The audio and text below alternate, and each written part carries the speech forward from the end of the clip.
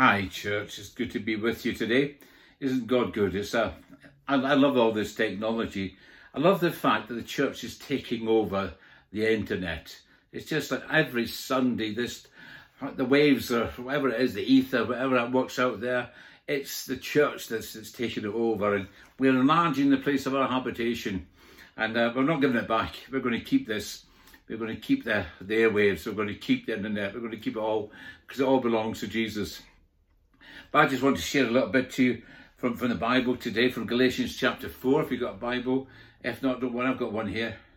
And this is what Paul, the apostle, writes. Galatians is a great book. If you're feeling a bit fed up with life, read Galatians and hear him say it was for freedom that Christ has set you free. But that's not where we're going. We're going to chapter 4 today, in verse 4. And Paul writes and says this, "But when the fullness of time had come, God sent forth his Son, born of a woman, born under the law, to redeem those who were under the law, that we might receive the adoption as sons." I'm going to be after that little phrase, but when the fullness of time had fully come. And I want to talk about how God's prepared things to get us ready for such a time as this.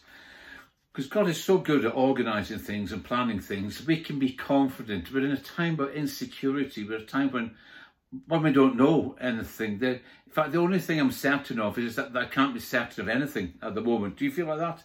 It's almost like, am I allowed a group of 6? Am I allowed this? I don't even know all the rules yet. So the only thing I'm certain of is I'm not certain. But I want to tell you there's one in whom we can be certain. There's one in whom his plans go way beyond us. In the fullness of time, God sent forth his Son. He's been planning this for a long time. I'll leave you a little illustration. This is a man that I live in St Albans. We've been in this home for 20 years now. And I don't know if when you bought a house or you moved into a new house, a new situation. I remember when we moved in at first, we said, well, we'll change that, we'll need to do that, we'll have to decorate that room, we'll have to, loads of jobs needed doing, and that, I'm not that great at DIY, but when you're mean, you do it yourself, So I have a go at it anyway, I quite like it. And one of the things we said was our bedroom, we really need to do that. It's a bit tired, we need to redecorate it, new carpet, just all the decorated, painting and decorating. And I don't know what happened really. Well, I think I do, that the children's bedrooms were done certainly before mine, and downstairs needed doing, and the whole stairs and landing needed doing, and outside needed painting, the garden needed doing. And after a while, that bedroom of ours, it didn't look that bad. I thought, well, we'll just leave it. And then so after about 19 years, we thought we should really do that. Now, it's only us in the house, and this is the only room we've not done properly, so let's do it. But for lots of reasons, we thought, we'll get our painter decorator in to do it, and because it'll be quicker, and he'll do it no problem. And I didn't realise how much work it is just clearing a room for a new carpet to come in and a decorator to come in. But nevertheless, we got this decorator to come in, and I knew it'd be quicker, because one time when I was decorating one of the downstairs rooms, one of the guys in the church came, who's a painter decorator, and I was, painting the roof of that, and he came and said, "Oh, do you want me to put a quick coat on for you?" I bet me didn't, because I wanted to do it myself, but then I said, yeah, fine. And he went 2 or 3 minutes, which does nothing for your self-confidence. I've got to tell you, I'm very grateful, nothing for your self-confidence. So well, thank you very much, that's great. And then I went back and spent hours finishing it off myself, but I thought, so we'll get a professional to do it. My idea of a professional was someone who did a better job faster than me. So when we got a professional in, he said how much it was going to cost. And then he said how long it was going to take. I thought, that's a long time. I said, well, it's a fixed price, it's not per day. He said, no, it's a fixed price for the job. I thought, okay, so it's a few days, that's fine. And when he came in, I noticed he took forever. Seeing all the paint off, rubbing it down, rubbing all the paper off. He was getting everything, and then there'd be a little dent in the wall, and he'd fill it with something, and they let it dry, and then they rub it down, and they go all over, and then do 2 or 3 days just going around this room, filling and rubbing down and getting it perfect. And then I thought, if that was me, I'd be finished by now. And then something hit me really. A professional to do a really, really good job preparation is extremely important. Preparation is what decides what the finished article is going to look like. And he spent a lot more time preparing than I ever thought was necessary or possible, or I would find the time to do it. And I would tell you, God is the ultimate professional when it comes to looking after you and me. He has spent so much time preparing all of history, all the events that surround you and me and his church. He spent all that time around because he is the consummate professional. He knows the beginning from the end. And he has been planning things for your life. You don't have to be worried. He has not been caught unawares about what's happening. He has been planning these things forever. I'll give you a couple of examples. The big example we'll talk about, the main thing we're going to talk about is how God prepared for the gospel to come and to be effective all across the world. He planned that. He always wanted to come. And there's three we'll talk about. The Roman preparation, the Greek preparation, and the Jewish preparation, because all those different groupings had an impact on how the world was ready to receive the gospel. Obviously, we know Jesus was born at a time of the Roman Empire, when the Romans had conquered the known world. They were like the superpower of the time. They were the only big superpower of the time. They'd conquered the Greeks, and they were right across all the Mediterranean, but way across. They came as far as Britain. They never conquered the Scots, but believe that for the moment. But they came over here, and so they were massive, and they brought order to the world. And for the first time, there's something which was called the Pax Romana in Latin, which means the Roman peace. The peace of Rome. But Rome came and they conquer a country, and they say, right, we're going to let you run yourselves, but you've got to do what you're told. You've got to stay at peace. You're not allowed to fight anybody else. You can't go and fight your neighbours because we've just defeated them too, and they're under our rule, under our protection. They can't fight you because you're under our rule, you're under our protection. But it was an amazing thing because right across a huge part of the earth, peace broke out. And people stopped fighting one another, and the gospel came into the middle of that, sort of the starts of the Roman Empire, where peace was there, and God prepared it. And I don't know how many millions of stories could be told about how Rome ended up running the world for that time, and things that they did. For example, not only did they establish peace, they put a communications network in place.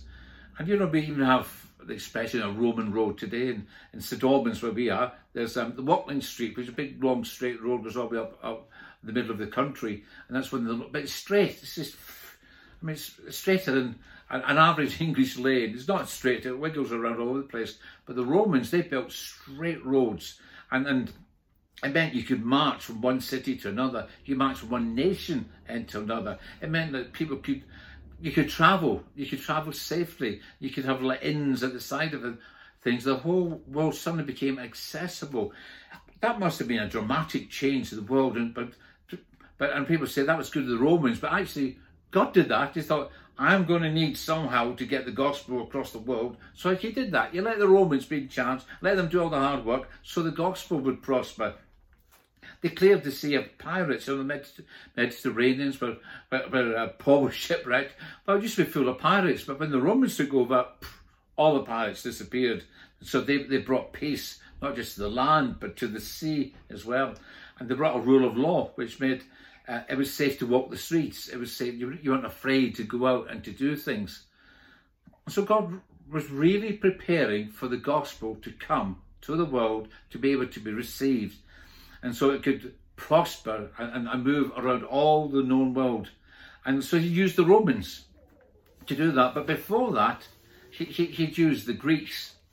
And the Greek Empire was massive, and it's all different people. In fact, it was at its largest under Alexander the Great. You may have heard of Alexander the Great. And he was a great warrior, but he's also a bit of a scholar. He built cities, he built bridges, as did the Romans. The Romans built lots of bridges, but he loved the culture. He was quite a cultural man.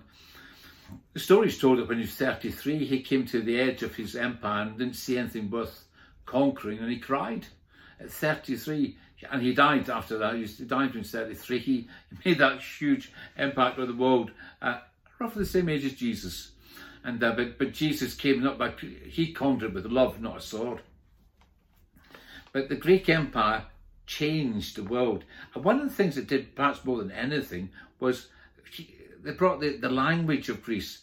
And so the Greek language, I'm not an expert in languages, but some languages are better at speaking about emotions, and some, like they say that Eskimos got dozens of words for snow, and some languages have lots of words about love.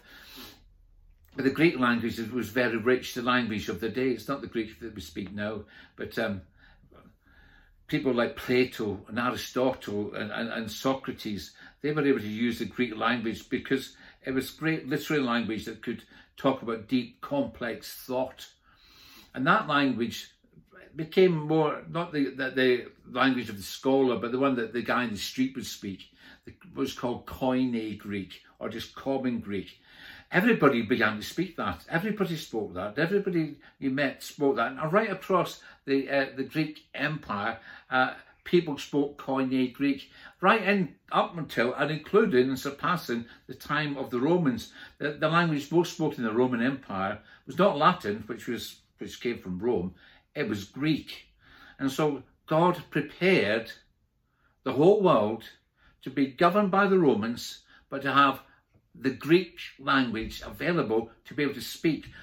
It's a bit like we're very fortunate being English as our first language, because most countries we travel into, you just speak English and somebody speaks English a little bit. Even in poor countries, I am amazed, and I'm not a little humbled to see how many people speak English as a second language.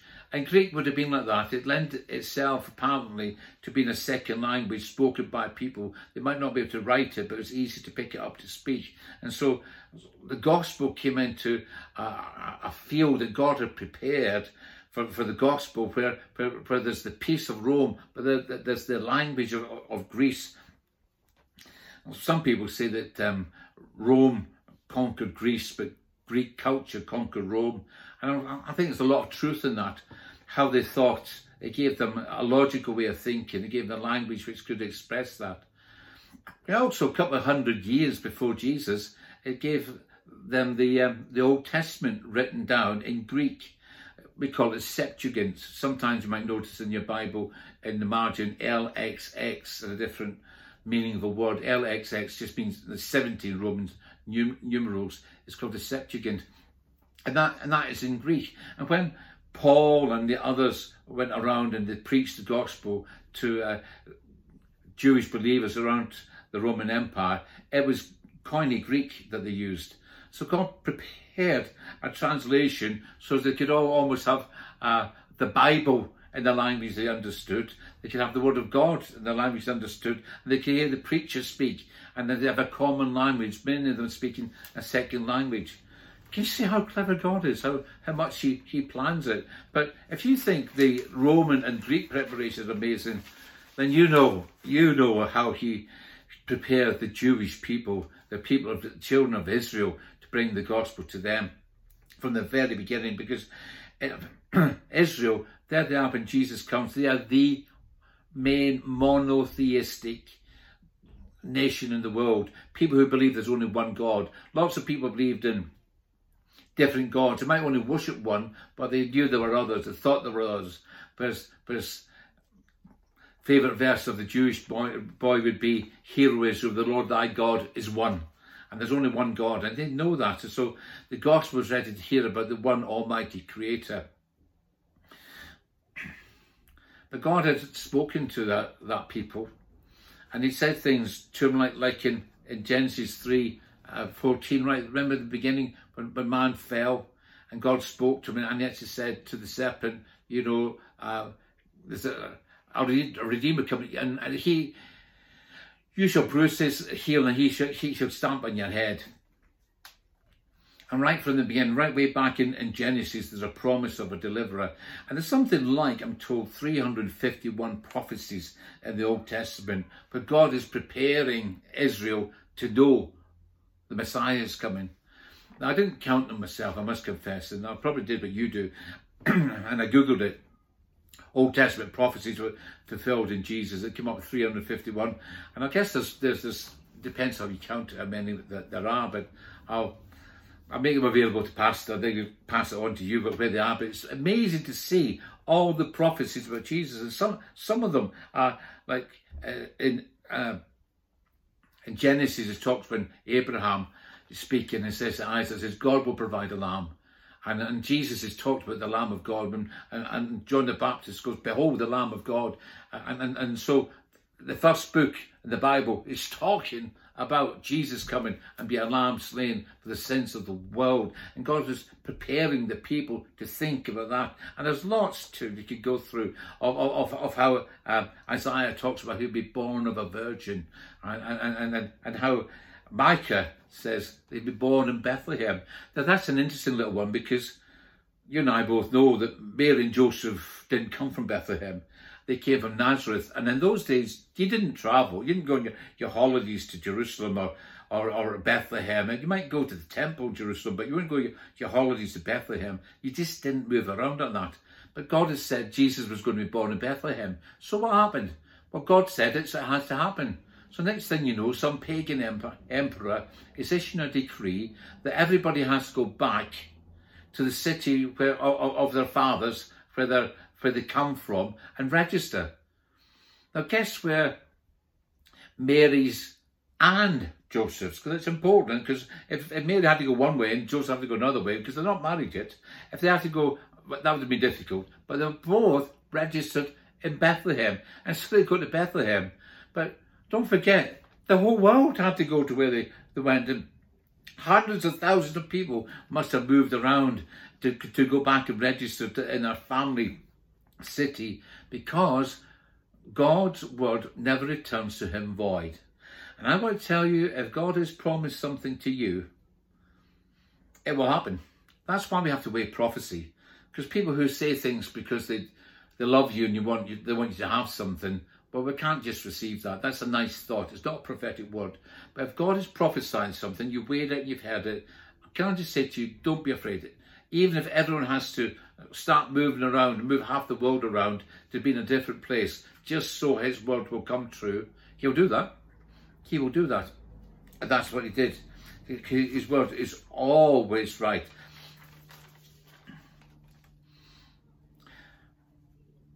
But I want to tell you, that actually began even before Genesis.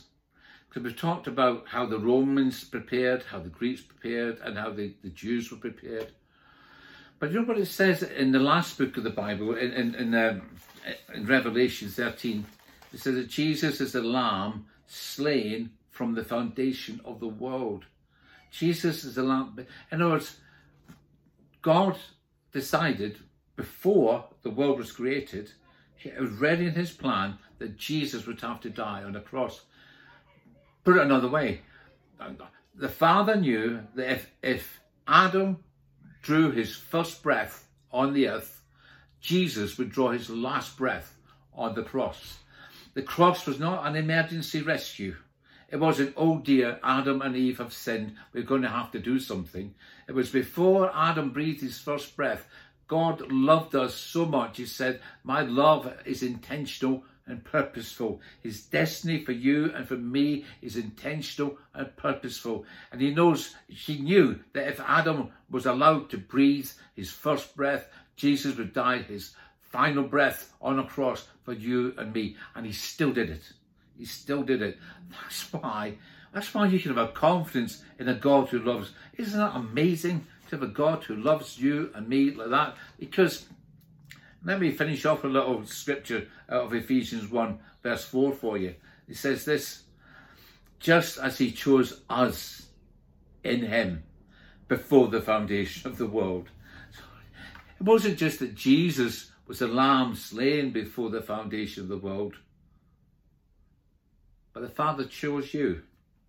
He chose me. He chose you before the foundation of the world, that you would be his child, that his son would die for you. Now, if you've never come to a point in your life of realizing how much God loves you, let me just tell you, The Bible says when you were still in your mother's womb, he loved you. Even before you breathed your first breath, Jesus paid his last breath for you. That's the love of God. And for the rest of us, I say to you, let's not be afraid. Let's realise that God is still on the throne. Let's realise that he who could take centuries and millennia to bring about the right conditions for Jesus to be born has also been taking those centuries and millennia to make sure his will is done on earth and that his children are protected by his love. So don't be afraid, but be blessed, be encouraged, know that the Lord is with you wherever you go. God bless you.